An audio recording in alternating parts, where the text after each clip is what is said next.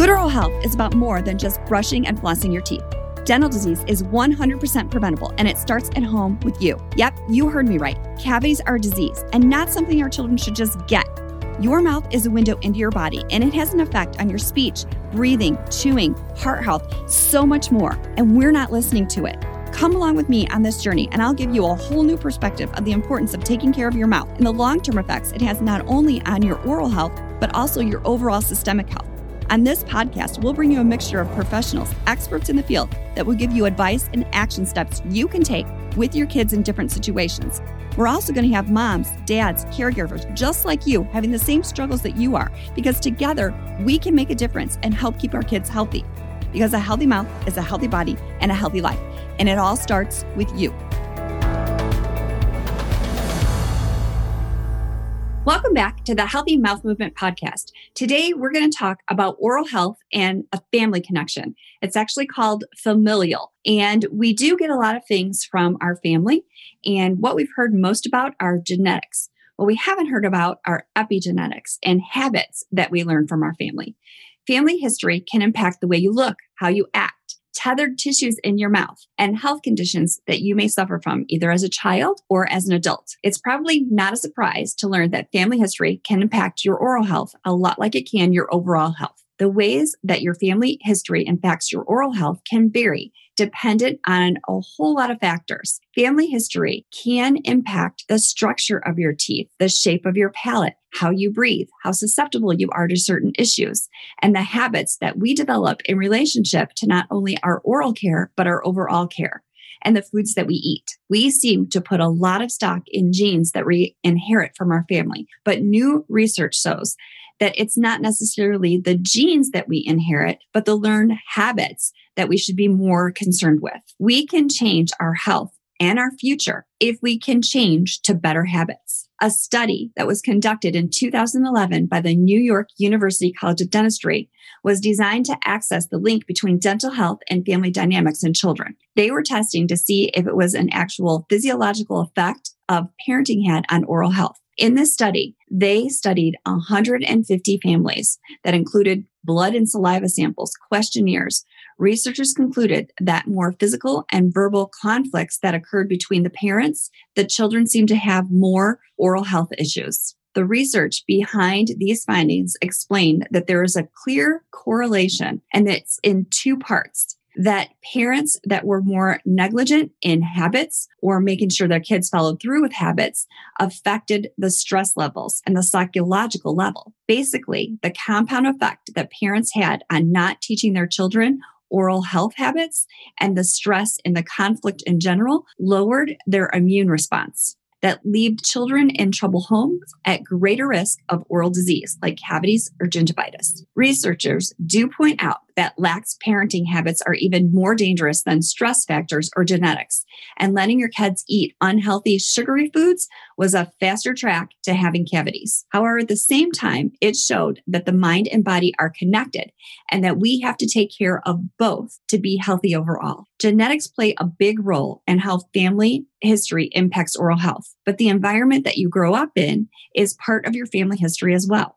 You may have learned oral care habits from your family that are still impacting your health as an adult. For example, if your entire family used mouthwash growing up, you may still incorporate that in your oral care routine. But poor oral habits are passed down from your family to you as well. If you never witnessed your parents brushing or flossing their teeth, you might think that that's a habit that's optional or unnecessarily. It can be difficult to determine if your oral habits are being impacted by your genes or by your learned behaviors. Ultimately, it doesn't matter so much because you can be consistent with your oral care routine no matter what cards you were dealt in the genetics field or the habits field. Family history has an impact on your general health in a way that you care for it. Poor genetics and bad role models are not good reasons to give up on developing good habits now. The reality is that many people have factors that work against them when it comes to taking care of their teeth. Behaviors you might not even be aware of.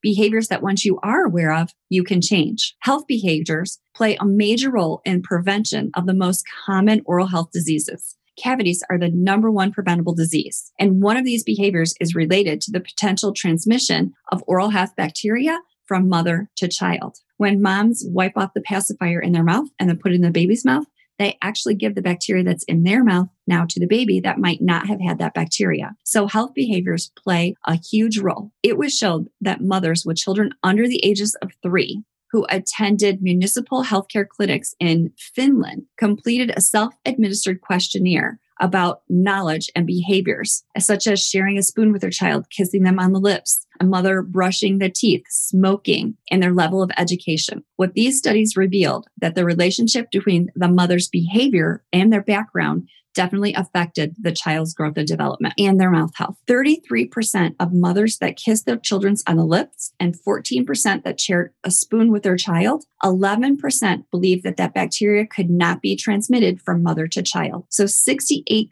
of them reported brushing and flossing twice a day. 80% of them were non-smokers. The mother's behavior showed a clear evidence in the relationship between toothbrushing, smoking, age, and education. The mother's habits of kissing the child on the lips and sharing a spoon were also related to the level of education. So the conclusion of this study revealed that the two diverging dimensions of the mother's health behaviors and her knowledge emphasized that health education should be emphasized more to avoid the transmission of bacteria in the child. And that if we talk more about feeding, we can decrease the chances of kids getting cavities. So behaviors play a major role in prevention. And the most common oral disease, despite the infectious characteristics, is related to behavior. So together, diet, oral hygiene are really important behaviors that we teach our kids to prevent cavities. Constantly protecting babies and toddlers from oral bacteria is vital to their oral health. The World Health Organization has published various guidelines and recommendations on health practices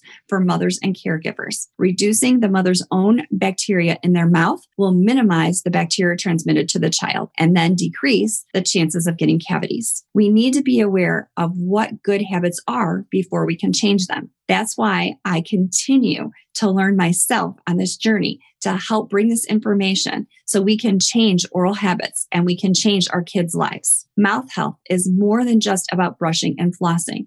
It's about, can your kids breathe through their nose? What are their feeding habits? What is the pH of their mouth? And what are the warning signs that we can see early to prevent disease from even happening? One of the biggest things I can say that you should look at as a parent in your children between the ages of 0 to 3 is, can they breathe through their nose? Are they having problems with their adenoids or their tonsils? Breathing is what's going to affect your child's growth and development more than anything else. We can live without food for 3 weeks, without water for 3 days. Without sleep, it depends, from anywhere from 3 to 11 days. But we cannot live without oxygen for 4 to 6 minutes. So breathing is going to be very important.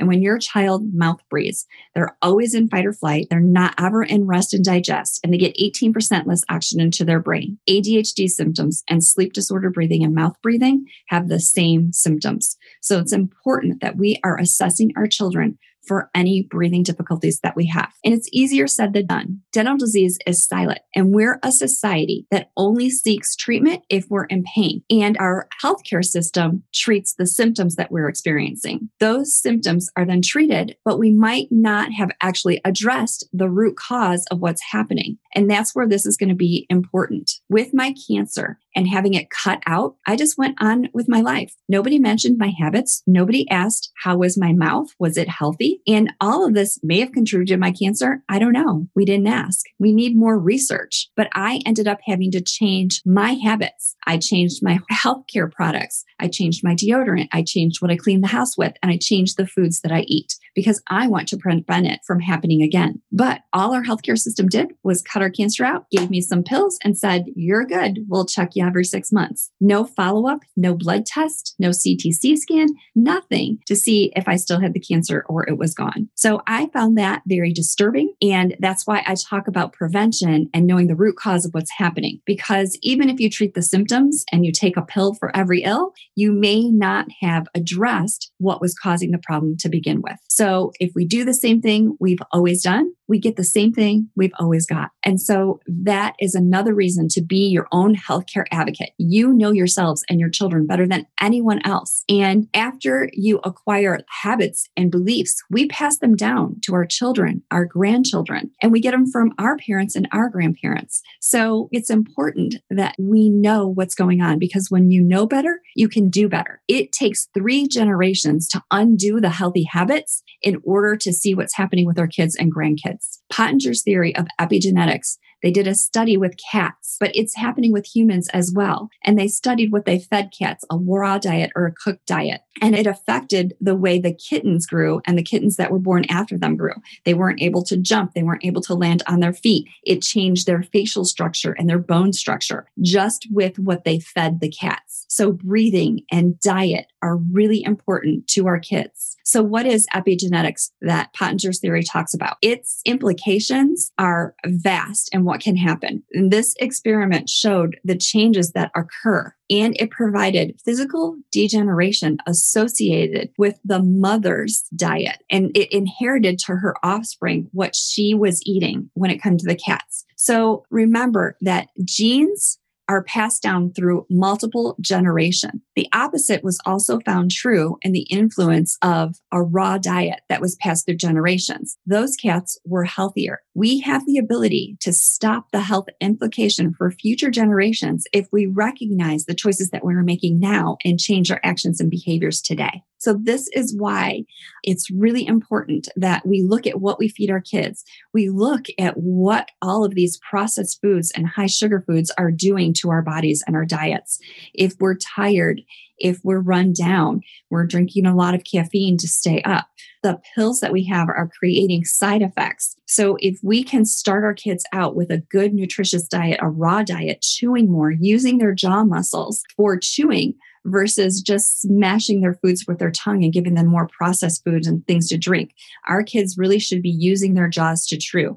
We should look at where their tongue is. Our tongue should rest on the roof of our mouth. Even though we as humans can breathe through our mouth, we shouldn't. When you breathe through your nose, it filters, it warms, it humidifies the air, and you get the nitric oxide CO2 exchange you need to get 18% more oxygen to your brain and body. You're going to sleep better, you're going to digest better, and you're just going to overall feel better and have more energy. So breathing, diet, the pH of your mouth, brushing and flossing, making sure you get things looked at or knowing what to look for before you have pain or symptoms is going to be what's going to help make our kids and our grandkids healthier in the future. So hope this was helpful. Just a little bit of information about how our oral health is connected to our family and how it goes down into generations. What foods did our grandmothers prepare? Did our mothers prepare? Are we preparing for our children? I know that I don't cook a lot. My mom didn't cook a lot. I didn't learn that. So that wasn't something that I was passed down, but we did eat a lot of raw foods.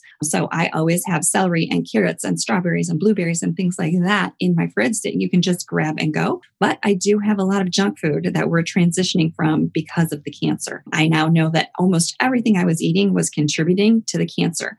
Sugar comes in 80 different names, and it's in almost everything we eat. So the more natural sugars we can get, the better. If you chew gum with the first active ingredient, xylitol, in it, the xylitol comes from the center of a corn cob, and it kills the bacteria called Streptococcus mutans that cause cavities in our mouth. So even chewing gum with the first active ingredient, xylitol, for 5 minutes a day can help reduce cavities in your mouth. So that's one simple thing you can do to prevent cavities. But one of the biggest things is making sure that you or your loved ones can breathe through their nose. And a good way to test this is to close your lips and time yourself if you can breathe through your nose for 3 minutes. If you cannot breathe through your nose for 3 minutes, you really should get an evaluation with an ENT, because you could have a deviated septum, nasal polyps, something with your tonsils or your adenoids. And in order to breathe, those are things that we need to get looked at first. So an ENT would be the first place I would start, and checking for breathing with you or your children. Because if you want to live a healthy life, you want to feel better, breathing is key. And it's also key to keeping your mouth healthy, because a healthy mouth